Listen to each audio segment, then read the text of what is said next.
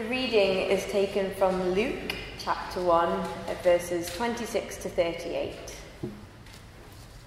In the 6th month of Elizabeth's pregnancy, God sent the angel Gabriel to Nazareth, a town in Galilee, to a virgin pledged to be married to a man named Joseph, a descendant of David.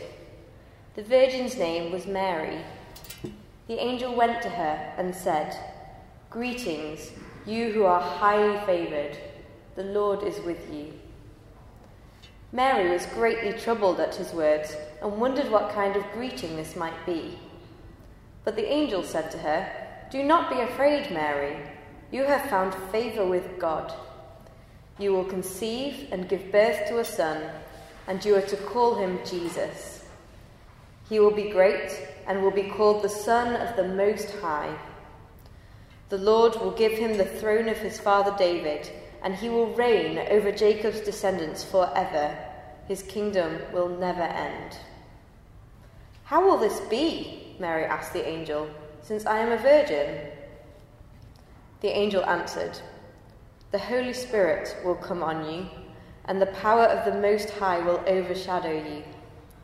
So the Holy One to be born will be called the Son of God. Even Elizabeth, your relative, is going to have a child in her old age, and she, who was said to be unable to conceive, is in her 6th month. For no word from God will ever fail." "I am the Lord's servant," Mary answered. "May your word to me be fulfilled." Then the angel left her.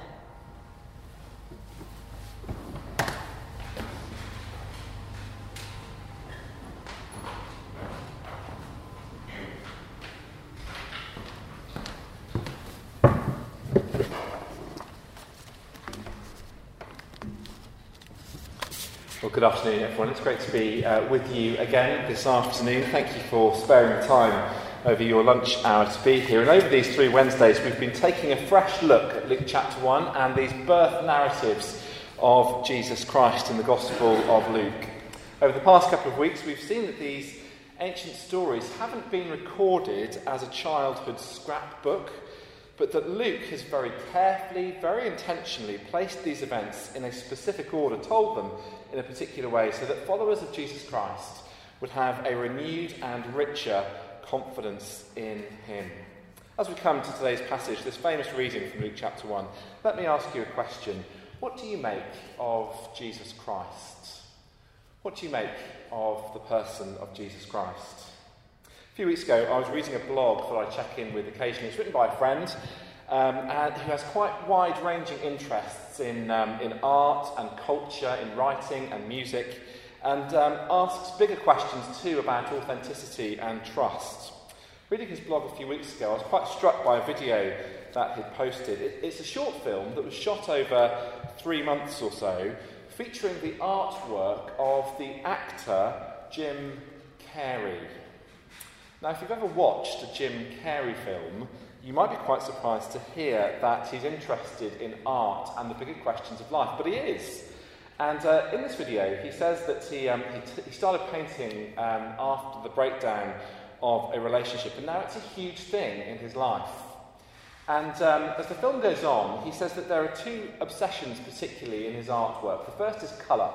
So the film shows him suspended over these huge canvases, Jackson Pollock style, and he's just splashing colour everywhere. The second obsession in his artwork is the person of Jesus Christ. And he's done a number of portraits of Jesus. As he's speaking over the video, Carey says that he doesn't know whether Jesus existed or what he means, to use his own language, but that his hope is that through his paintings, people will find some sense of healing. He explains that as you look at the face of Jesus, you can find every race in his face, and that every race of people on earth imagines Jesus as their own. It's quite a striking thing to say, I think. What really stood out to me about Carey's comments is that the person and figure of Jesus Christ still exerts a real hold over the popular imagination. And yet at the same time, the figure of Jesus can be quite elusive.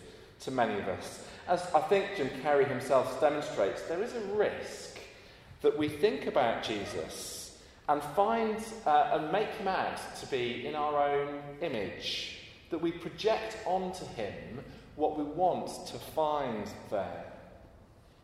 What do you make of Jesus Christ sitting here this afternoon? Luke's writing his gospel to give us a clearer focus and understanding of who Jesus is, and therefore what God is like. And he does that in a revolutionary way in this scene, in this story of the angel Gabriel announcing Jesus' birth to the Virgin Mary. But before we get there, let's just take a brief moment to explore some of the issues around the angel and around the whole question of the virgin birth and the question of the miraculous. We didn't pick it up last week, but I'm conscious that for some of us who are here, the story of angels and virgin births takes us into the realm of fiction, into the realm of make-believe. Luke claims at the start of chapter 1 that he's writing history, that this is a historical narrative. How do we take that claim seriously if just a few verses in we're talking about angels and a virgin birth? Perhaps one thing to acknowledge is that scepticism about the virgin birth in particular isn't new. In Jesus' own day, one of the slurs that was thrown at him by his religious critics was that he was illegitimately born, that he was the product of a sexual relationship between Mary and someone who wasn't Joseph of Nazareth. His critics were trying to associate him with immorality and therefore silence him and invalidate everything that he had to say. Yet, in a strange way, that scepticism, I think, is actually quite helpful, because it begins to open up the question of why Luke would want to include this story unless he was really persuaded of its authenticity and of its significance. I think there are two very good reasons for Luke not to include this story. The first is Luke's own professional reputation. For the most part, historians and scholars think that the person writing Luke's Gospel was the Luke identified as the travelling companion of the Apostle Paul in the book of Acts. And if that thesis is right, then the Luke who wrote Luke's Gospel is a doctor and a physician. And even in the first century, doctors knew where babies come from. There wasn't much mystery about it, even back then. So consider what Luke has to lose personally if this story isn't true. Who's going to go to the doctor who thinks that babies are delivered by angels? Secondly, Luke was very aware of the context into which he was writing. The world of first century Judaism was one of the most conservative cultures in human history. Conservative politically, morally, socially, theologically. So to include a story like this, that could potentially cast doubt on the central figure in the Christian religion, is to take an enormous risk. The whole Christian community could be discredited, disadvantaged in all sorts of ways, if it were thought that the person they worshipped was the product of an illicit relationship. You see, our culture tends to sentimentalise this story. We wrap it up in tinsel and feel warm and fuzzy about it once a year. Yeah, the angel and the virgin birth. It provokes the same sorts of feelings as the annual John Lewis advert, out now, by the way, in case you haven't seen it. But ancient cultures would have been absolutely scandalised by this story for its impropriety and inappropriateness. Now, of course, none of that means that the story definitely happened in the way that Luke tells it. But it is to say that there must be some reason for including this story, and if it weren't true, if it didn't happen this way, why on earth include it and take the risk with it? It's not even that Luke tries to hide the details particularly. He tells us 3 times in 2 verses that Mary was a virgin. It's a detail that really matters to him. But as well as its authenticity, there is something more going on in this story than just a concern for what really happened. Through this story, Luke begins to reshape our view of who God is. That's a big claim. Let me explain it a little bit. At the end of last year, I went to see an art exhibition by the German artist Anselm Kiefer. I don't know if that name rings a bell to anyone. It was in the White Cube Gallery in Bermondsey. The exhibition was called Valhalla, and it's based on Norse mythology around the final resting place of warriors slain in battle. It's an extraordinary exhibition. The entire gallery was reimagined as what Valhalla, the final resting place of the dead, would feel like. So from the moment you walked in, it was an extraordinary space to be in.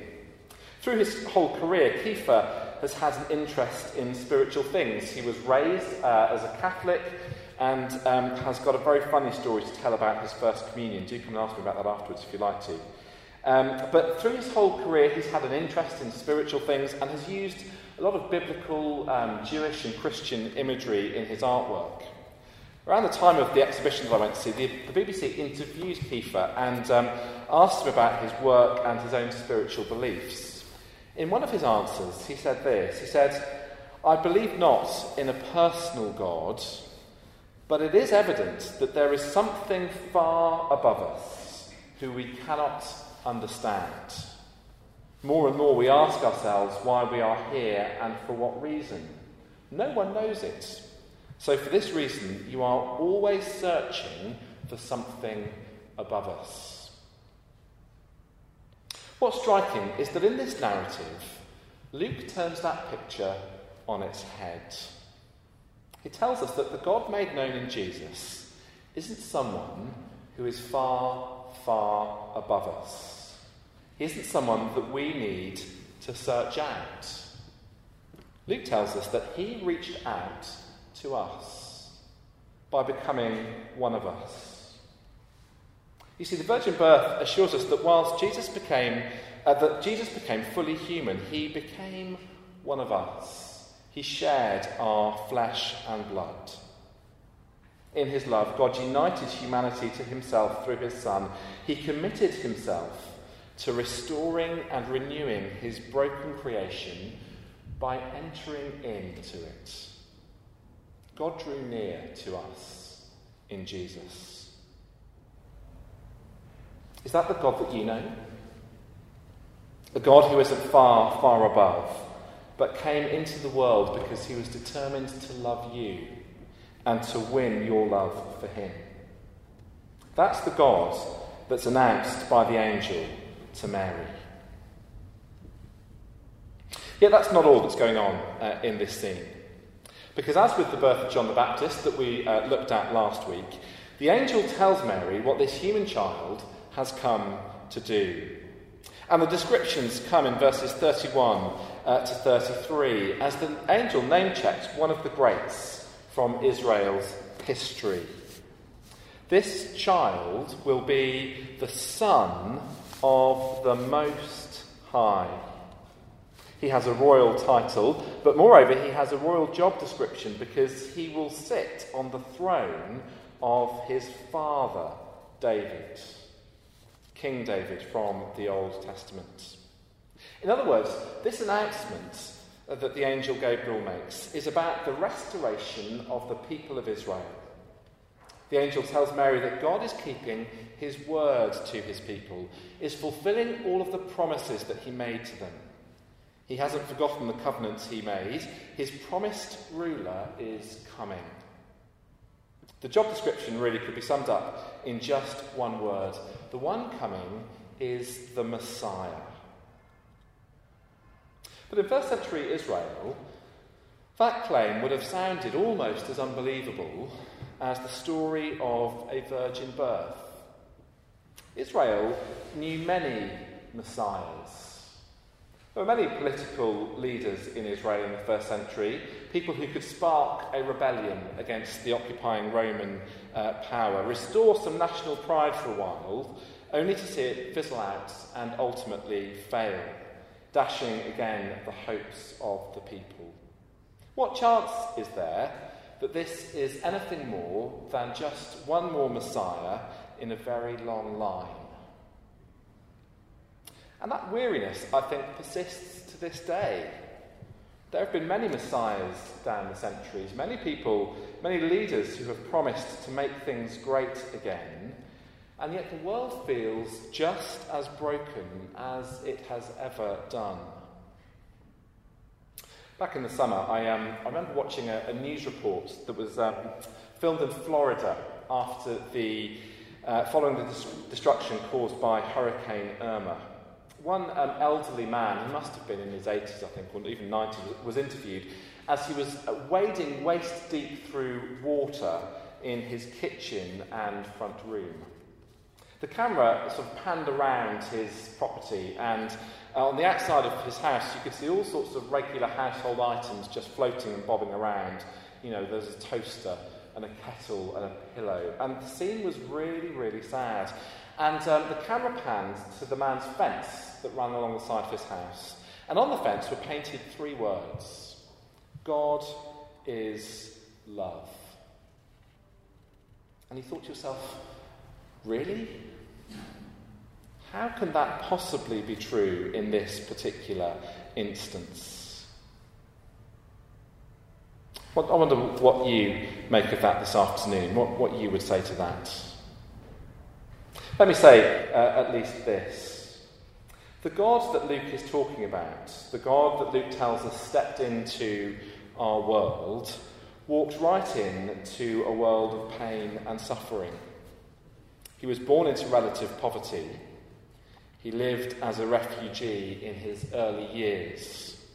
He had an itinerant lifestyle. He was disowned by his family and abandoned by his friends. He was tried unjustly for a crime of which he wasn't guilty, and was then nailed to a cross on a hill outside Jerusalem. The king who came to sit on David's throne was crowned with thorns, so that you and I would be brought into his kingdom and family. That's the kind of king that he is. And therefore, Luke tells us, he's a king who is trustworthy and a king that we can have real hope about. Because he's a king who didn't come to exert power, but to lose it. Well, so what? What do we do with all that Luke has to say to us this afternoon? As we close, let's dwell just for a moment on Mary. Luke doesn't want us either to venerate Mary or to sideline her completely. He certainly doesn't want us to ignore her. He almost, as it were, puts the spotlight on her and contrasts her response to the angelic announcement with Zachariah's at the end of chapter 1. And he highlights her trusting faith in God's purposes. I am the Lord's servant, she says in verse 38. May your word to me be fulfilled. It's easy to rush over these words and not see how demanding they might be. Because in describing herself as the Lord's servant, Mary commits herself to God's plans and purposes as the primary direction of her life. But for all that she knows, there might be an enormous cost to that decision. Because the potential scandal of her pregnancy throws into doubt her place in Joseph's household. And as a woman in that particular historical context, all of her worldly status depends upon her place in Joseph's household. But for her, as one commentator puts it, partnership in the purpose of God transcends the claims of family. So in a society dominated by the family unit, there's something daring, almost subversive about Mary's commitment expressed in these words. Because she roots herself in God's plans for his world rather than in the narratives by which everyone else in her society lives. The narratives of family and security and stability. So Luke holds Mary up as a model and invites his readers to live in the same way, to be rooted in God, in his plans for his world and his people, rather than in many other narratives that would dominate their lives. And yet it's only possible to do that in response to the God who has drawn near, in response to the God who has displayed his commitment to his people and his love for the world. What might a response like that mean for you this week?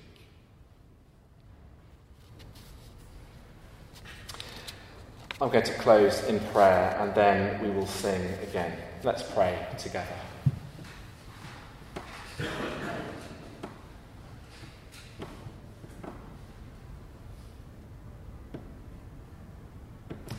Heavenly Father, we thank you and praise you again this afternoon for the Lord Jesus Christ. Thank you that his coming into the world displays who you are, tells us that you are a God who is committed to his people, tells us that you are a God who is full of love. Please would you help us to live lives of loving faith and response to all that you have done for us in Jesus. In his name we pray. Amen.